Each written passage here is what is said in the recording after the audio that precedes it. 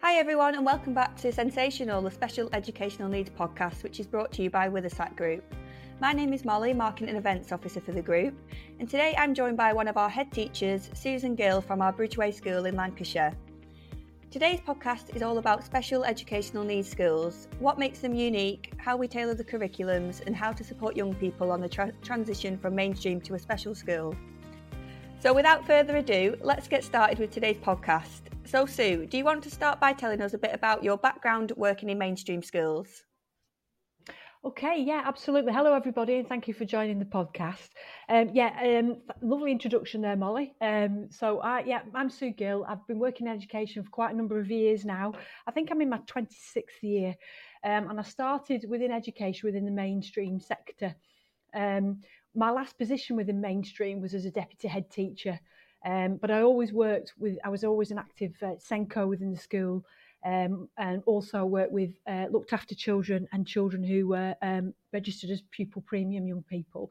I've spent predominantly most of my career within mainstream, but working with children with additional needs. Yeah, perfect.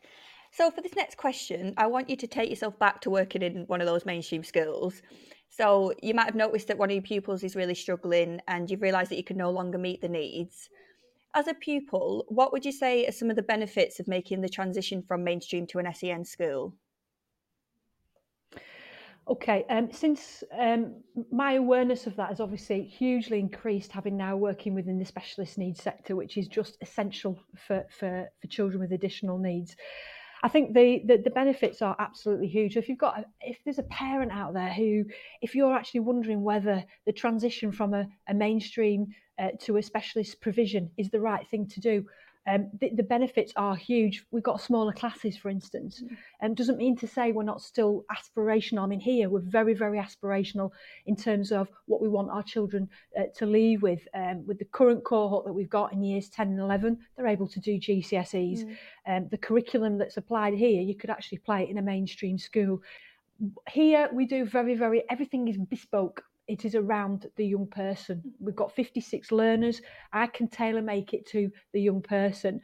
Every year, every academic year, there's something different that we're going to do because we've got a child who's got different needs and different interests as well.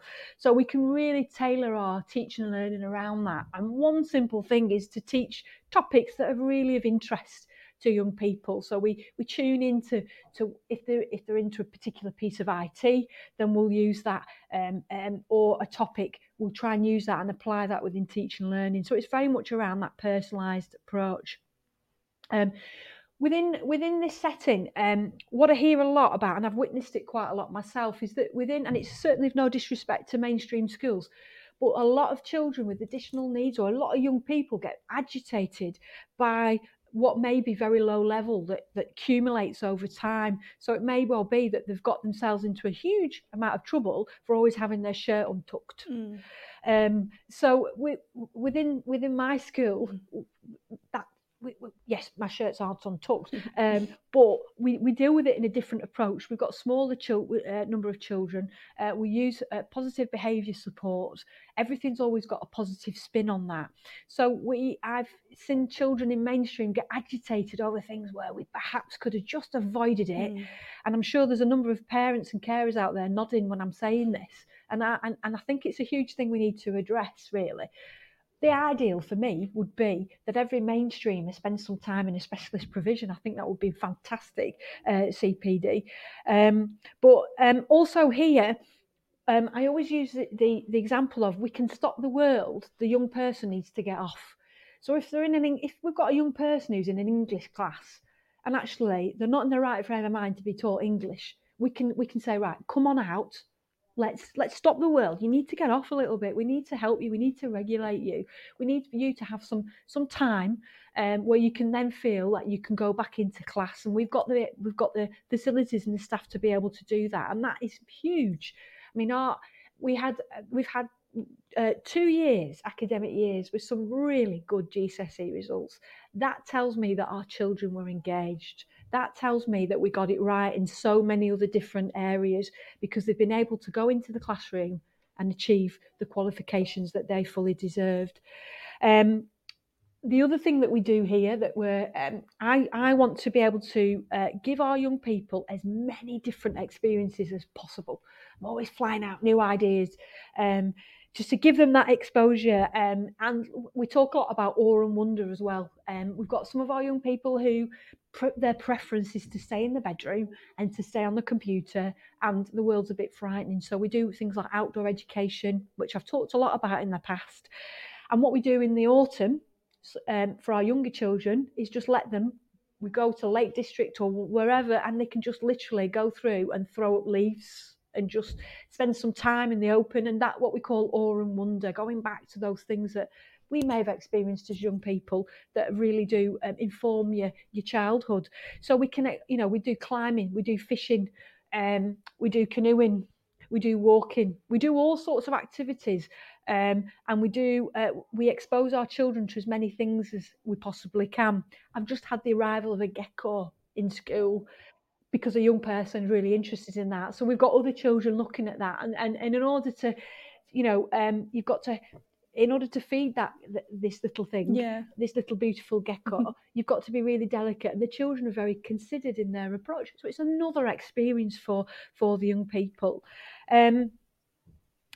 The school's got to be aspirational as well. Yeah. I do believe every school should be aspirational. Yeah. As soon as the children walk through my door, I'm looking at their talents. And I always said, I've said it before in many other conferences, child walks through my door, they never apologise for who they are. We celebrate that.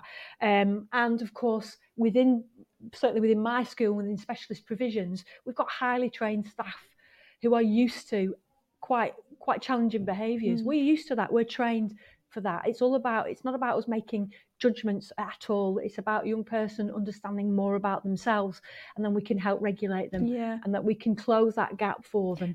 I think that's one thing that... sorry. No, that's perfect. I think that's one thing that surprised me when I visited your school, is that when there was a little bit of an escalation, how quickly it was dealt with, and it was almost like it didn't happen.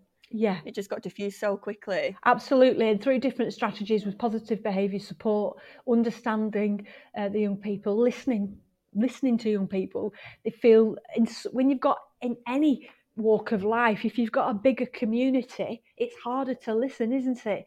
If you've got classes of 30 to 35 in an 850 pupilled school, that's huge, isn't it? It's very hard to hear that young person's voice. And within a lot of children that I've worked with who've come into the special needs sector from mainstream, they talk about that. They felt unheard, and that's awful, isn't it? But I would say to any parents and carers, have a look around specialist provision, because I am very aspirational for our young people. I've just had a leaver, he's coming up to 2 years on his left, and he's just got an apprenticeship at a Michelin star restaurant. Amazing. Wow. Yeah, absolutely. He came to us, he had this interest in food, and he's a very, very talented young man, and we knew that, and now he's got an apprenticeship at a Michelin star restaurant. Oh, that's amazing. I'm hoping for an invite, I'll be honest. Yeah, I would be. I know, yeah. So next question is, I think we've actually just answered that one. So one of the daunting things about moving to any new school is adapting to the transition. So in what ways can the school support both parents and pupils with the transition, particularly thinking about the transition from a mainstream to an SEN school? Okay, yeah. So the key word you've used there is daunting, and it is very, very daunting for that young person. And for me, that needs to be a personalised approach. And I would say encourage as many visits to the new school as possible, and making sure that you're listening to the young person and asking, how else can we support this? Quite often young people will give some level of indication of how else they can feel more comfortable about that move.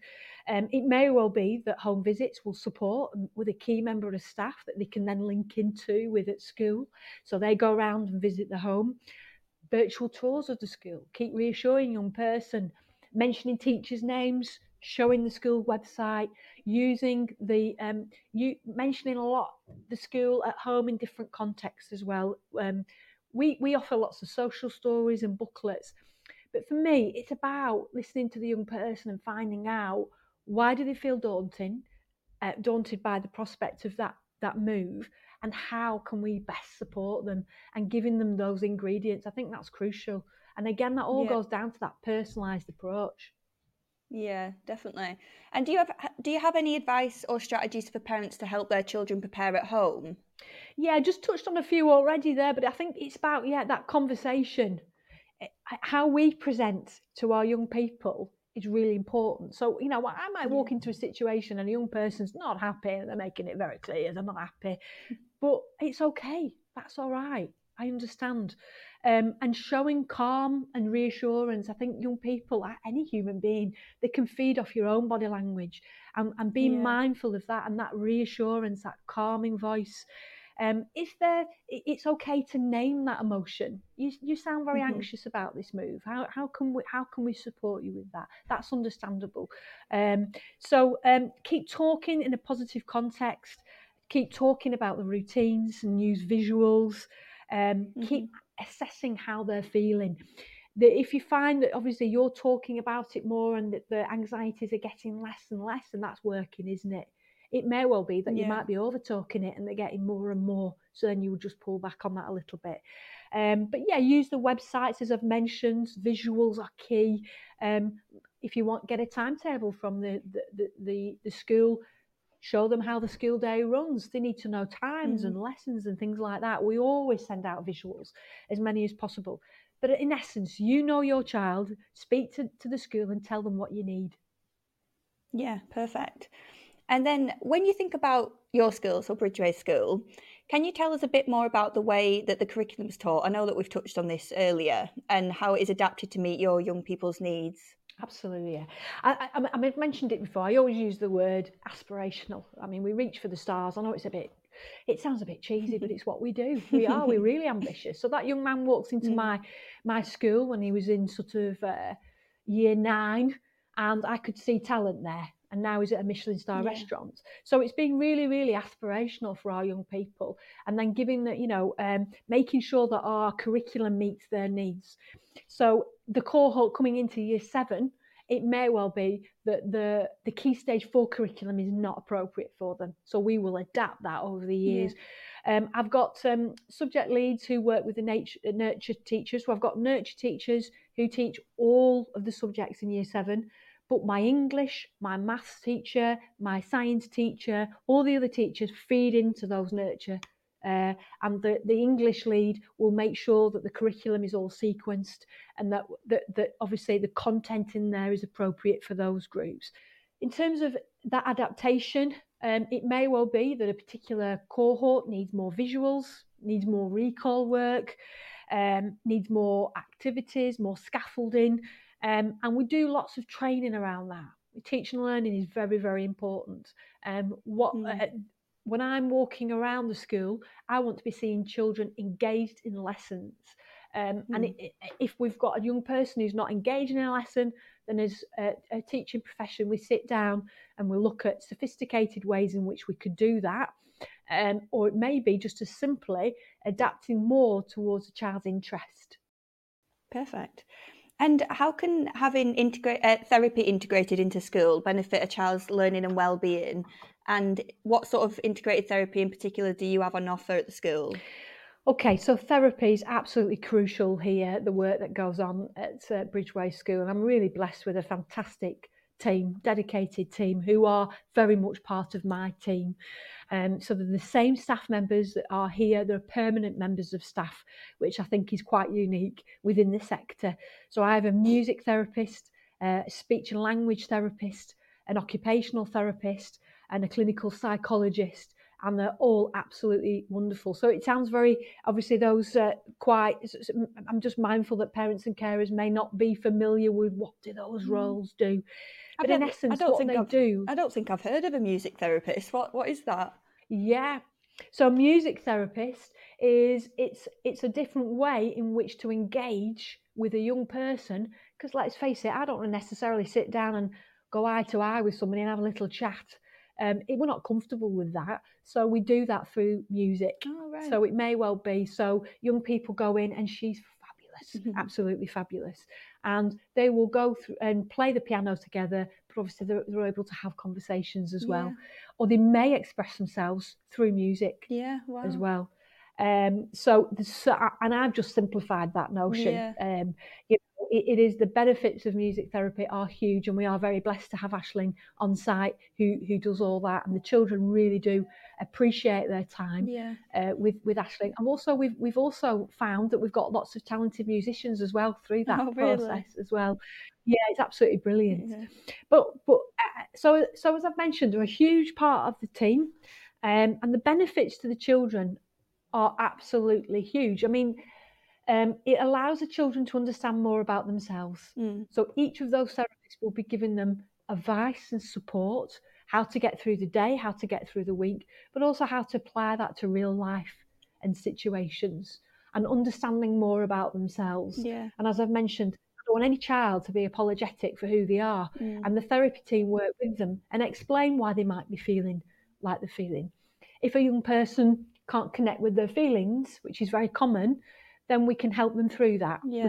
We can explain that they might not have that feeling of empathy, but then we need to how can we strategize to work through that. And I think the therapy team teach our children lifelong lessons that they'll be able to carry forward for the rest of their lives, and I think that's absolutely crucial. Definitely. So do the children have one-to-one sessions with them? What's a normal structure look like with the therapist? Again, it's very personalised. Yeah. So it may well be that a young person needs one-to-one with each of those therapists. Yeah. We do it. Right. It may well be that a child would benefit from group work, or it may well be that a child's not ready to engage in therapy. Yeah. So what a therapist will do, will liaise with other staff members and give support on how we can help that process. Oh, right. So they work very much with the teaching staff. They're in the classrooms. They advise the teaching staff because we want that to work. Or it may well be that a young person is behaving in a way where we've not seen this behaviour before, so that we'll ask the therapy team, what's that telling us? How can we help and support them? Yeah, brilliant. And that brings us nicely to the end of this podcast. Could you provide any websites or resources for parents to access if they're looking for more information on making the transition to an SEN school? Of course, I would say, first of all, have a look at my website, Bridgeway School. Have a look. You'll get a flavour there of the schools that are offered throughout the country through With the Slack. And you can really see we've got news articles. It's live, it's real. We've got articles there about things that are happening within the week or what's been happening that half term. The other protocol is to go onto your local authority's local offer page and have a look at the offers there. You'll be familiar with the local offer, I'm sure. There it will list what you should be able to achieve. And if you're failing that, if you need to speak to someone, speak to SENDIAS, get some advice from them. Very, very supportive. I hear real positive things from parents and carers who've really struggled. So speak to SENDIAS and hopefully they can provide you with the supports that you deserve. And I always say in every podcast or presentation, well done for what you're doing, because you're doing an amazing job. And the fact that you're tuning into this podcast is because you care and you're doing a great job. So keep doing what you're doing. Oh, that's a lovely way to end the podcast today, Sue. Thank you so much for your time and for answering all the brilliant questions. As Sue mentioned earlier in the podcast, if you're looking for more advice and support, or if you're looking for more information on skills that we provide, simply head to our website, witherslackgroup.co.uk, head to our locations and our skills for more information. Thanks again for listening, and bye for now.